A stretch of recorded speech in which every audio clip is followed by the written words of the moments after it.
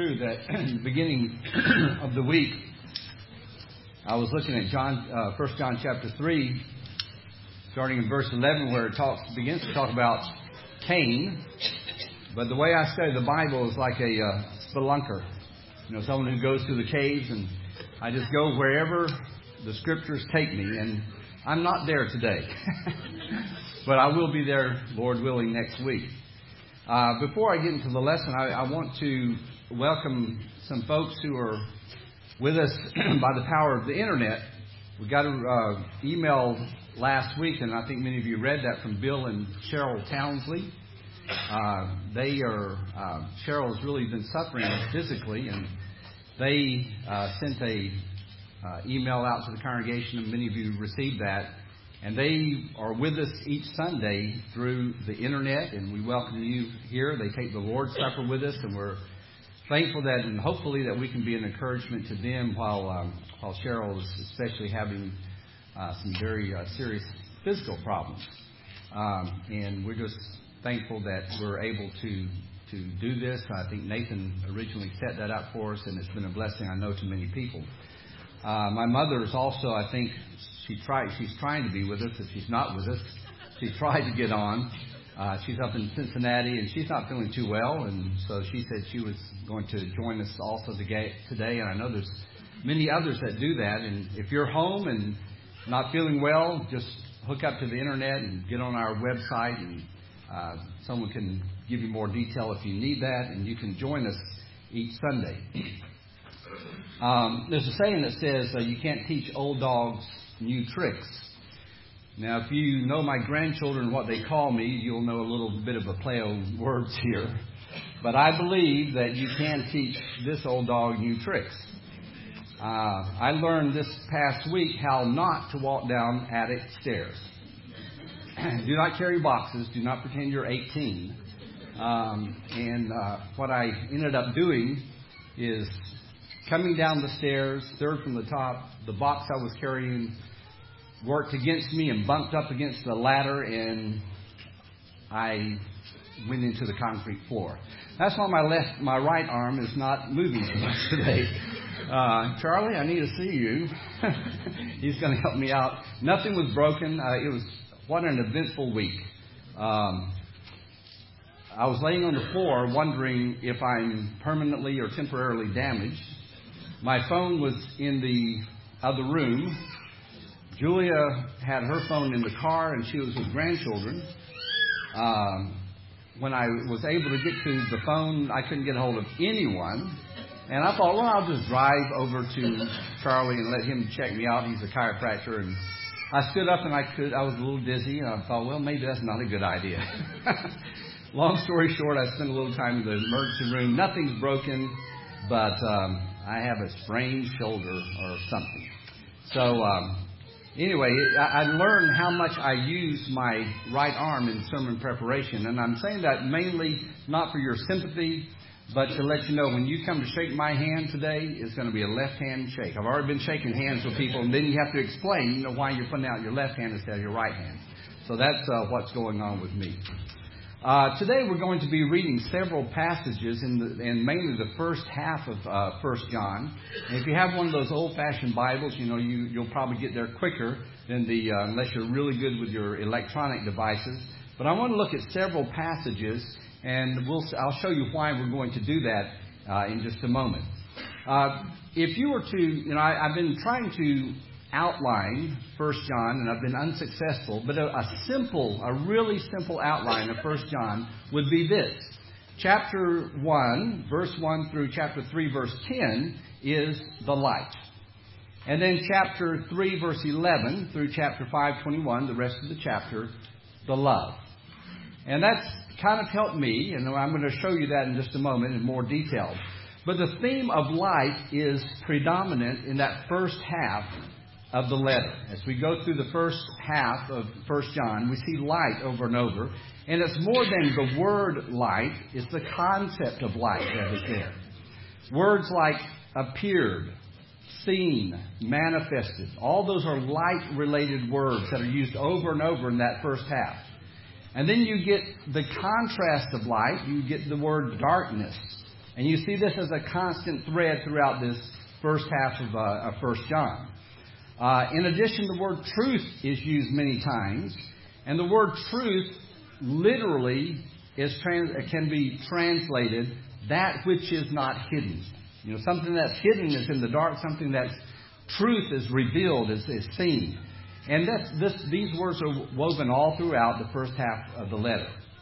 I want to look at 1 John this morning and see how this important concept of light connects to us before we move on into the second half. And we'll see the application, much of the application of what we've been looking at in the first half will be in the second half, and the application is this concept of love in our lives. We could say that the first half of 1 John is based on who we are. And we've talked about this several times. Who we are. We are children of God who walk in the light. That's who we are. And then as we go into the second half, we'll see what we do.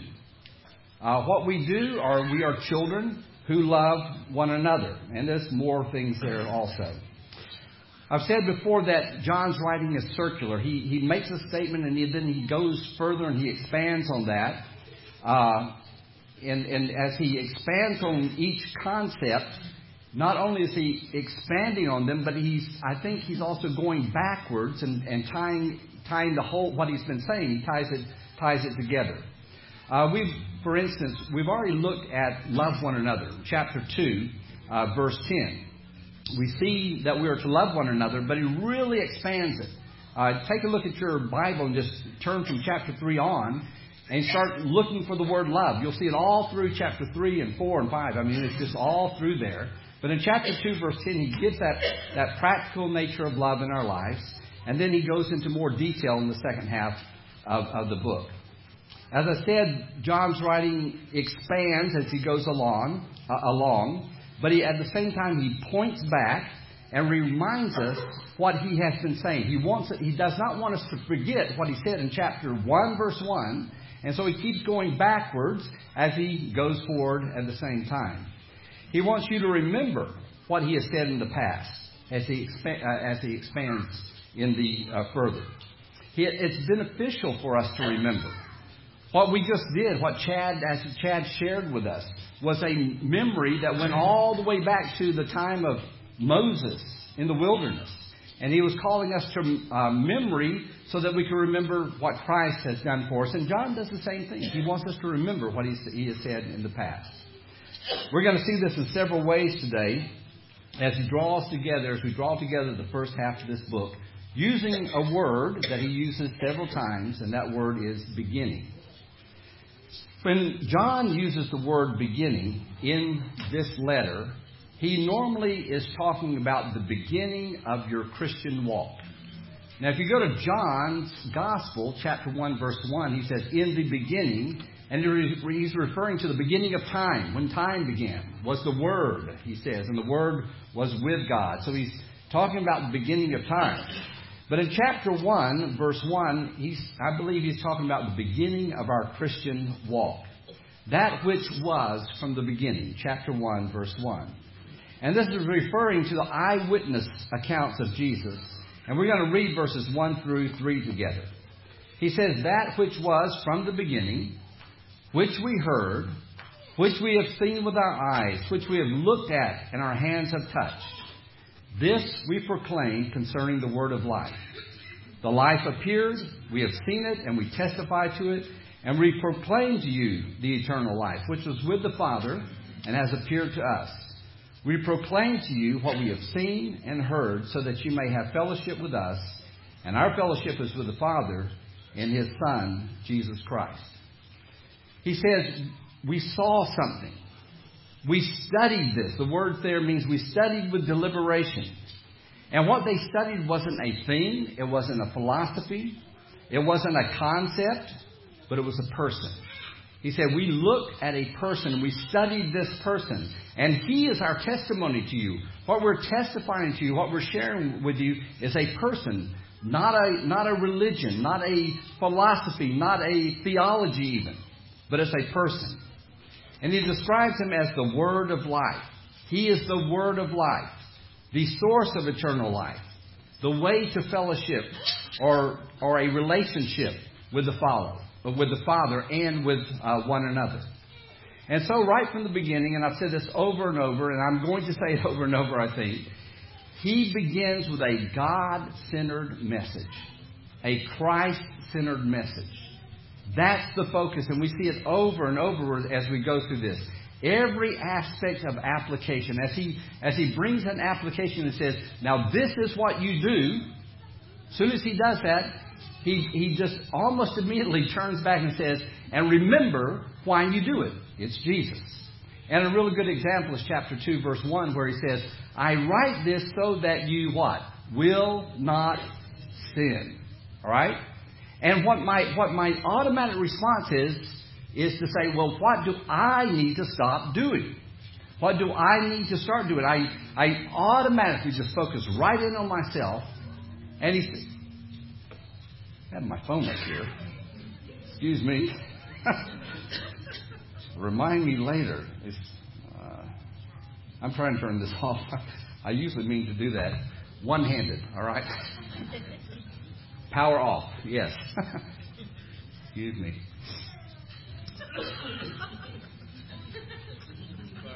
All right. Some of you's phones have rung while I preach. Yeah, I used to keep it back in the back, but I have grandchildren. Didn't want them to get a hold of it and start calling. Anyway, chapter 2, verse 1. He goes right into don't sin, but then he says, and we have an advocate with the Father. He brings us right into that God-centered, Christ-centered focus of our lives. And this is the message. It's a God-centered message. It's a Christ-centered message. And we see that in chapter 1, verse 5, where he says, and this is the message we have heard. And we declare to you, here's the message.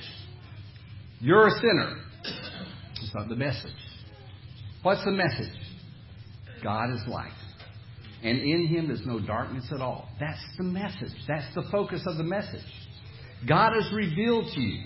And through His light, you not only see Him, but you will see yourself at the same time. That's what light does. And we're going to see this message of light in just a moment. It's going to tie in there. But I want to look at another word, and that word is the beginning. Chapter 2, verse 7. Let's read that together. Chapter 2, verse 7, he says, Dear friends, I am not writing you a new command, but an old one, which you have had since the beginning. The old command is the message you have heard. And so he says here, I'm not writing something old, but this is something you've had from the very beginning of your Christian walk. From the very beginning of your Christian walk, you have had a message. And that word message in the NIV, in my translation, is not the same word that we just saw in chapter 1, verse 5. This is the message. It's a whole different word. Some of your translations will say the word. And that is the correct translation. He's saying the message is the Word. Who's the Word? In the beginning was the Word. And the Word was with God. And the Word was God. It's Jesus. And so here's the message. It's all about Jesus. The command is learning about Jesus. It's learning about His offer of salvation. What He did to give you the gift of life. What His teachings are. What His direction for you in your life is. That's the command. It's all about Jesus. Look at chapter 3, verse 13 and 14. Both these verses say the same thing. I write to you, fathers, because you have known Him who is from the beginning. And then in verse 14, he repeats it. I write to you, fathers, because you have known Him who is from the beginning. That word beginning is what I'm looking at. He says here, the oldest ones in the faith. What have you known? You have known Him from the beginning. This is what we were taught. When you became a Christian, what were you taught? You were taught about a person, right? You were taught about a relationship with a person. If you were taught a methodology, if you were taught a philosophy, you were really taught the wrong thing. If you really want to know what to be taught, what we teach, the Bible says what we teach is Jesus. That's our focus. Now, tied up in all that is the application in our lives. I'm not saying that. But we're not talking about some philosophical way to approach God. We're talking about a person, and that person is Christ. It's a relationship with Him. When you became a Christian, you established a relationship with Jesus. And that's what He's saying. From the very beginning, young and old, every person who has come to Christ has come to Him knowing Him. Over in Jeremiah, the prophecy in Hebrews talks about the fulfillment. He says, you have known Him. Everyone from the least to the greatest will say, I know Him. And that's what He is saying here. We've known Him from the very beginning. Go down to chapter 2, verse 24. See what you have heard from the beginning remains in you. If it does, you will also remain in the Father, the Son, and in the Father. Now here's an imperative. Here's the command. He says here, make sure you do this. See that you do this. Make sure that you do this. This is important. What you have heard from the beginning. Now I just have shared 3 or 4 times. If you've been asleep, let me repeat it again. Because John repeats it, so we'll all wake up. He says, what you have heard from the beginning is the message of Jesus. His life, His gift of eternal life to us. Make sure that remains in you. Make sure that this is the central and integral part of your life. Make sure this is the focus of your life. And if you do this, then that relationship with the Son, that relationship with the Father will be reality. So many people become Christians, and they walk through life with God out there somewhere.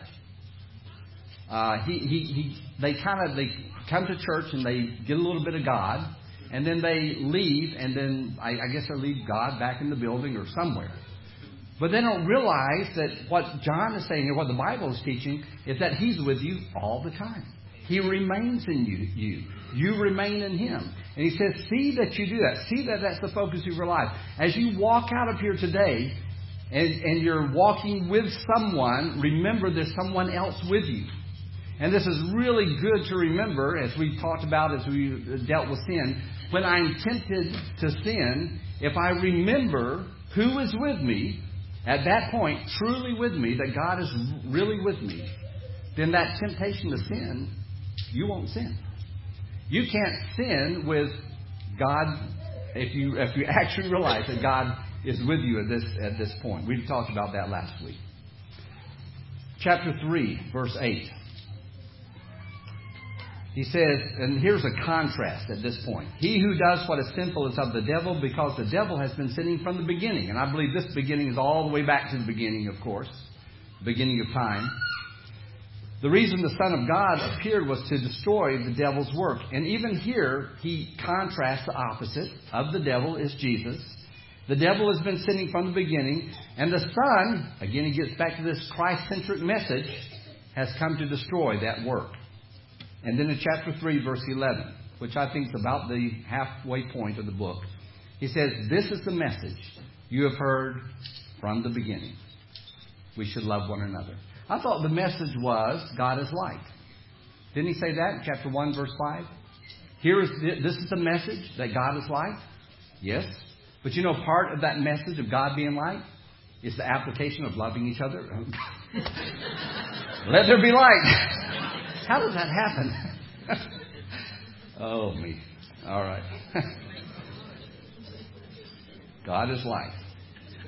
And the practical application is to love one another. Let's be dismissed.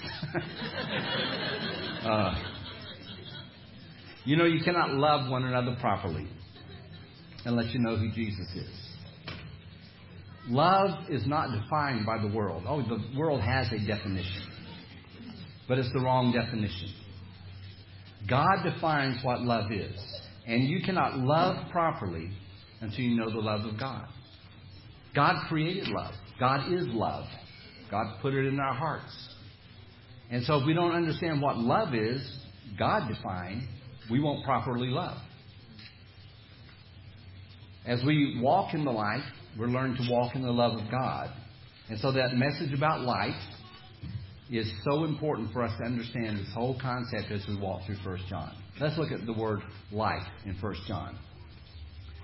You know, light in the Bible often refers to purity or holiness. And I don't think it's excluded in 1 John. In fact, it's there in 1 John, but I don't think this is the emphasis.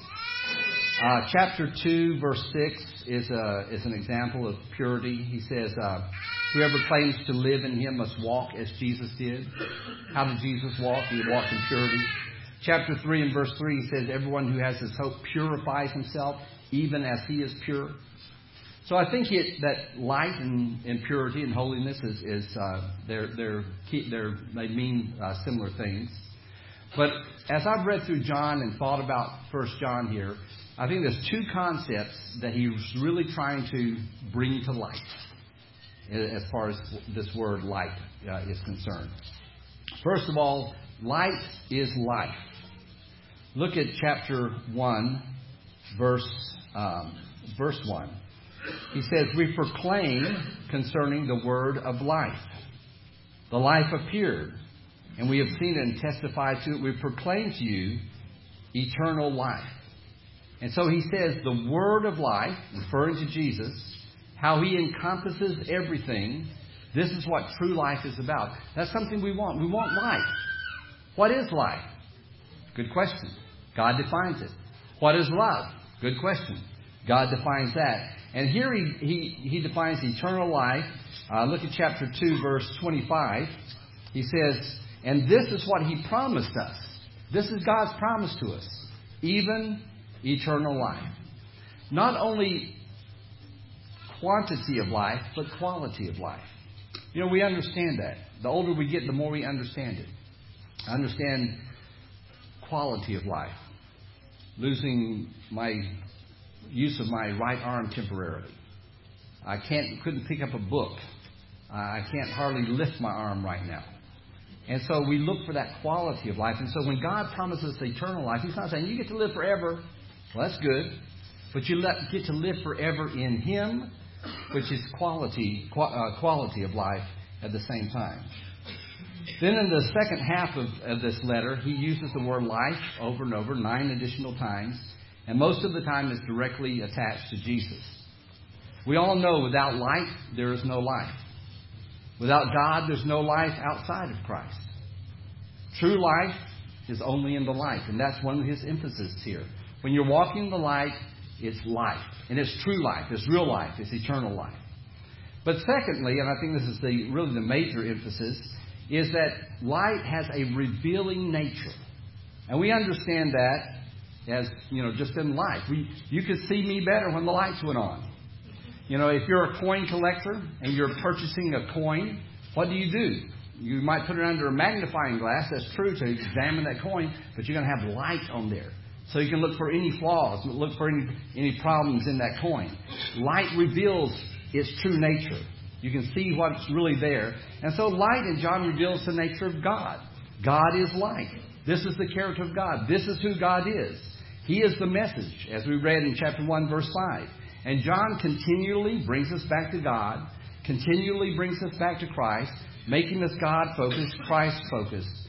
We want to see His nature. We want to see His reality. We want to see what He does. And we see over and over what God does for us in our lives. And so He brings to light over and over, bringing out how God is God's true nature and His character. But not only is God revealed to us, we are revealed to ourselves. And this is true all throughout 1 John. We see how we're revealed, a true assessment of myself. We look at ourselves and we say, that's what is true. That's what is true about me. And so we're seeing the true nature of ourselves as we walk in the light. The tendency of Christians is to live, we have the desire to live like Christ. I believe every person here who's a Christian has the desire to live like Christ. You wouldn't be here if you didn't have that desire. Look at chapter 2, verse 6. He says this, and we read this, whoever claims to live in Him must walk as Jesus did. And when we think about that, we say, how did Jesus walk? Well, that's how I want to live. When we see how He interacts with people, we say to ourselves, that's what I want to do. That's how I want to be. And then in chapter 3, verse 3, which we also read, everyone who has this hope purifies himself, even as He is pure. I want to do the right thing. I want to live a pure life. I want to be like Christ. And we begin to make changes in our lives. We begin to put off some things, old habits, old sins. begin to put on new things. We see growth in our life. We're encouraged by that. But be very careful. There's a temptation, two temptations for us Christians. And the temptation is to live a hypocritical life or to live a self-deceived life. I want to explain this to you. The reason is that sin grieves me, and it grieves you. When I see sin in my life, I say, I don't want that. I want to live righteously. And either we have to, when sin comes into our lives, we have to either pretend it's not sin or pretend we don't sin. And when we pretend we don't sin, that's hypocrisy. And when we pretend it's not sin, we're just making excuses. Well, that's weakness. That's the human condition. That's the way I was raised. We say things like that. And we do this because when I see sin in my life, what is my automatic tendency to focus on me? What do I need to do to change? And that does no one any good. We become a deterrent to those who are seeking God. Someone really wants to find out about God, and they meet you. And you're a nice person. You're interesting. There's something about you that's different. They see your life, but then they see some hypocrisy in your life. And that turns them off. Well, they just think they're better than everyone else. I know they're not. Or they see you making excuses in your life, or when you do make an excuse in your life and say, my impatience is just the way I was raised. That's just the way I was raised. I'm not going to change that if that's my excuse. My greediness, I listed a whole bunch of sins a couple of weeks ago. All those things, if we start making excuses about them, we won't change in our lives. We won't purify ourselves. Because we'll be blind to those sins. Walking in the light, the revealing nature of it, and this is, if you listen to this, this is so freeing. This will free you as a Christian. Walking in the light is being honest. It's just being honest with myself and being honest with others. It's recognizing, yes, I have sin in my life. Darkness. Good illustration. Who's playing with the lights? It's really being honest. When I work with people, I try and tell them right from the beginning, I'm just a regular person.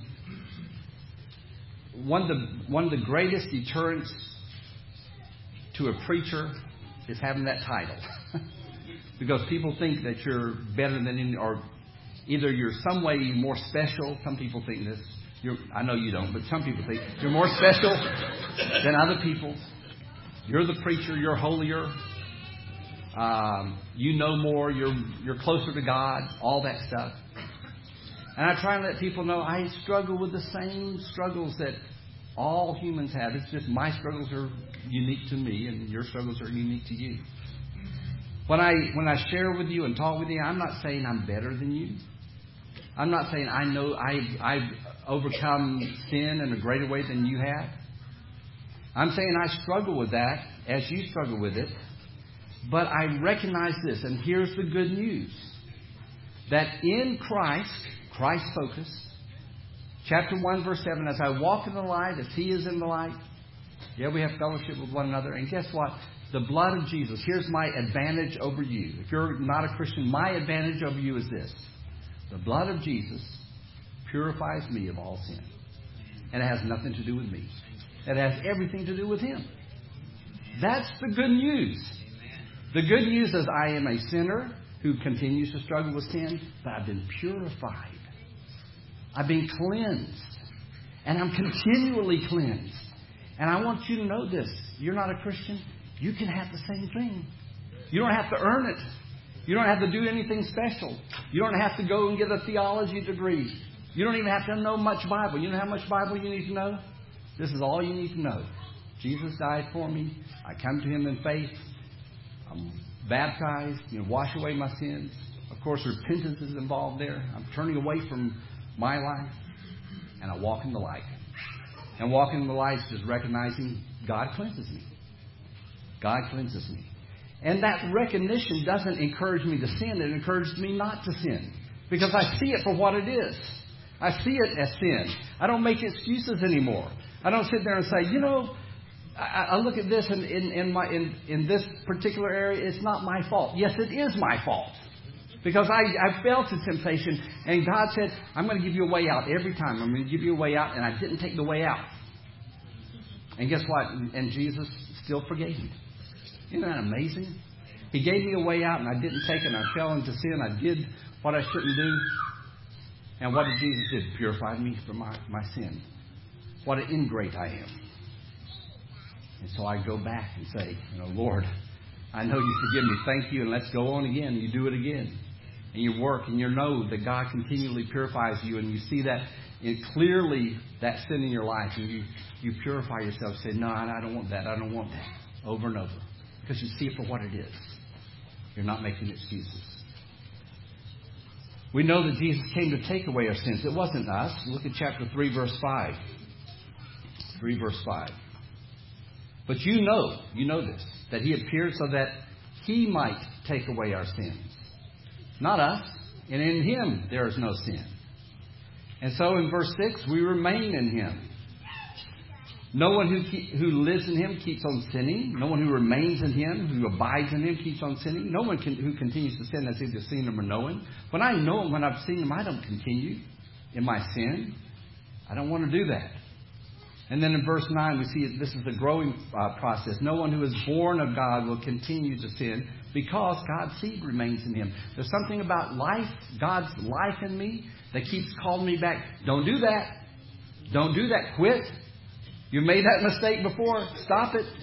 And that's God's seed in me, God's life in me, calling me not to sin. I can't continue to sin. I can't go on sinning.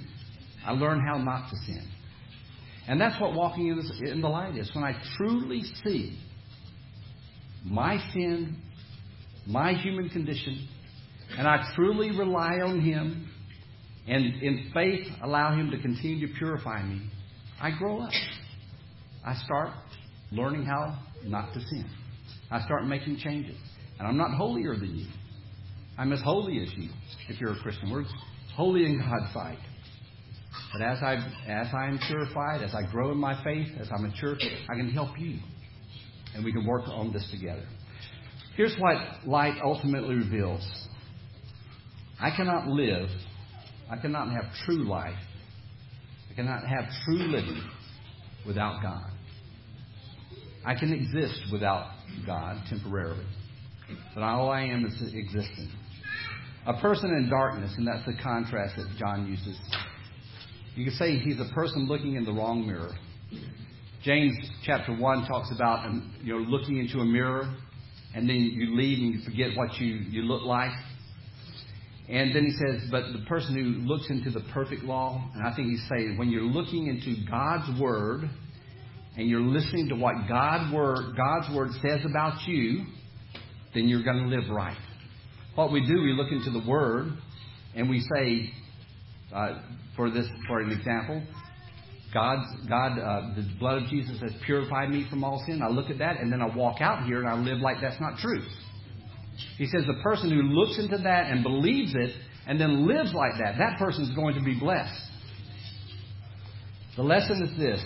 Light shows me up for who I really am. I'm a person in need of God for everything. I need God for my physical life. I learned that, there's about half a second fall. I don't know how far at the time. I didn't have a stopwatch. Falling off attic stairs backwards, there's about a second that you sit there and go, is this the end? And it could have been. You could have had my funeral yesterday if I would have hit my head instead of my elbow and shoulder. Life, boom, could be over just like that. It could have.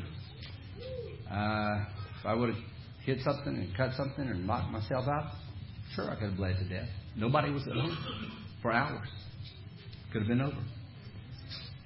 realize that our physical life is dependent on God. Love, that's dependent on God. True love, God's love. Spiritual life, spiritual love. Physical life, physical love. That's all dependent on God. And we as Christians learn to live or to walk in the light. We don't pretend. We know that our worth is created by the one who is worthy. And then God says, then you will be light. Because God makes us that way. We see who we are. We see who we were and who we now are. Ephesians chapter 5 verse 8 says this, for you were once darkness. Not you were once walking in darkness. Paul uses a little different terminology. You were once darkness. That's what you were. But now you are light in the Lord. That's who you are. Because God said it. You know, as I was thinking about this, I was thinking about the spiritual reality and the physical reality. And this helped me a little. Maybe it'll help you. Our job, my job, is to get my physical reality in sync with my spiritual reality. God said here, you are light. In the Lord, you are light. What did He say right after that in Ephesians 5, verse 8? He says, you are light in the Lord. That's a spiritual truth. Then He says, live as children of light. You see, that's the spiritual reality. You are light. So, here's the physical thing that you got to do. You have to learn to live that way. And then He explains it. For the fruit of the light consists in all goodness, righteousness, and truth. I love this part. This is one of my favorite little phrases. And find out what pleases the Lord. You see, I'm getting my physical reality in tune with my spiritual reality. And sometimes they're out of alignment. God said, you are light. So then I start learning how to live as light. And what does that have to do? It has to do with goodness, all righteousness, all truth. And so I have to find out what that is. Find out what pleases the Lord. What pleases the Lord in this situation? Get my life into alignment with His. Spiritually speaking, God said, you are holy. I'm not going to go to the passages. So, physically, be holy. Be holy in your actions and your attitudes because you are holy. You are worthy. You are sinless in Christ. You are pure. You are perfect. Did you know that? You're perfect. Spiritually speaking, all those are true. And so I learn to get my physical life in tune with my spiritual reality. So I learn how to be worthy, live sinless, live pure, live perfect in a physical way. The spiritual is what God has declared as true. This is true, God said. And the physical is what I declare as true. Am I out of alignment with God's spiritual reality? God has declared something that's true in my life, and I must declare that true in the way I live my life. Philippians chapter 3, verse 16 says this, live up to what you've already attained. Isn't that neat? You've already attained something. You've attained salvation. Live up to it. You've obtained perfection in Christ. Live up to it. You've attained being worthy in Christ. Live up to it. My work is to put into alignment the truth of God's Word and the truth of my life. And until I do, I'll feel out of alignment. In most of my walk, I feel a little bit out of alignment. Sometimes I feel a lot out of alignment. Charlie's a chiropractor. He knows what it means to put someone back into alignment. And we don't stay in alignment, do we? You got to keep going back to Charlie over and over and over again. Because you got to be put back into alignment. And that's true. And he's got business cards he can hand out. 10%, bud. 10%. You know, I'll feel out of alignment in my spiritual walk until I get my life into alignment with Him. And my first step in doing that is to recognize who I actually am in Christ. I am sin-free. I have been purified. And then that maturity, that process, learning to walk in the Lord, learning to walk in the light, brings me daily into a closer alignment, a closer walk with God. and what God has already declared me to be. You know, the rest of this letter is going to focus on love. And that's just another way to say he's going to focus us in how to live in the life, how to live in alignment with God. As I said, if you're outside of Christ, no pretense. We're not any better than you. The only thing is, we got a better deal than you right now. And it wasn't given to us because of what we earned or merited. It's given to us because of what Christ did for us on the cross. And it's free to every single person. If you're outside of Christ, all you have to do is come in faith and say, I believe that He died for me. He died for me. He put Himself in that cross. He was the perfect Son of God, put Himself in my place. And I want to turn from this awful life I've been living. And I want to turn to Him. And He asked me to be immersed in water for whatever reason. He said to wash away your sins. Okay. If that's what you want, that's what I'll do. That's all faith is. And then you walk in the light with the rest of us. Learn to be pure, live in that pure life of God, growing in Him, being continually purified from all your sins. And what confidence, John's going to talk about that too, what confidence we can have as we stand before Him. If we can help you, our elders will come forward as we stand and sing this song.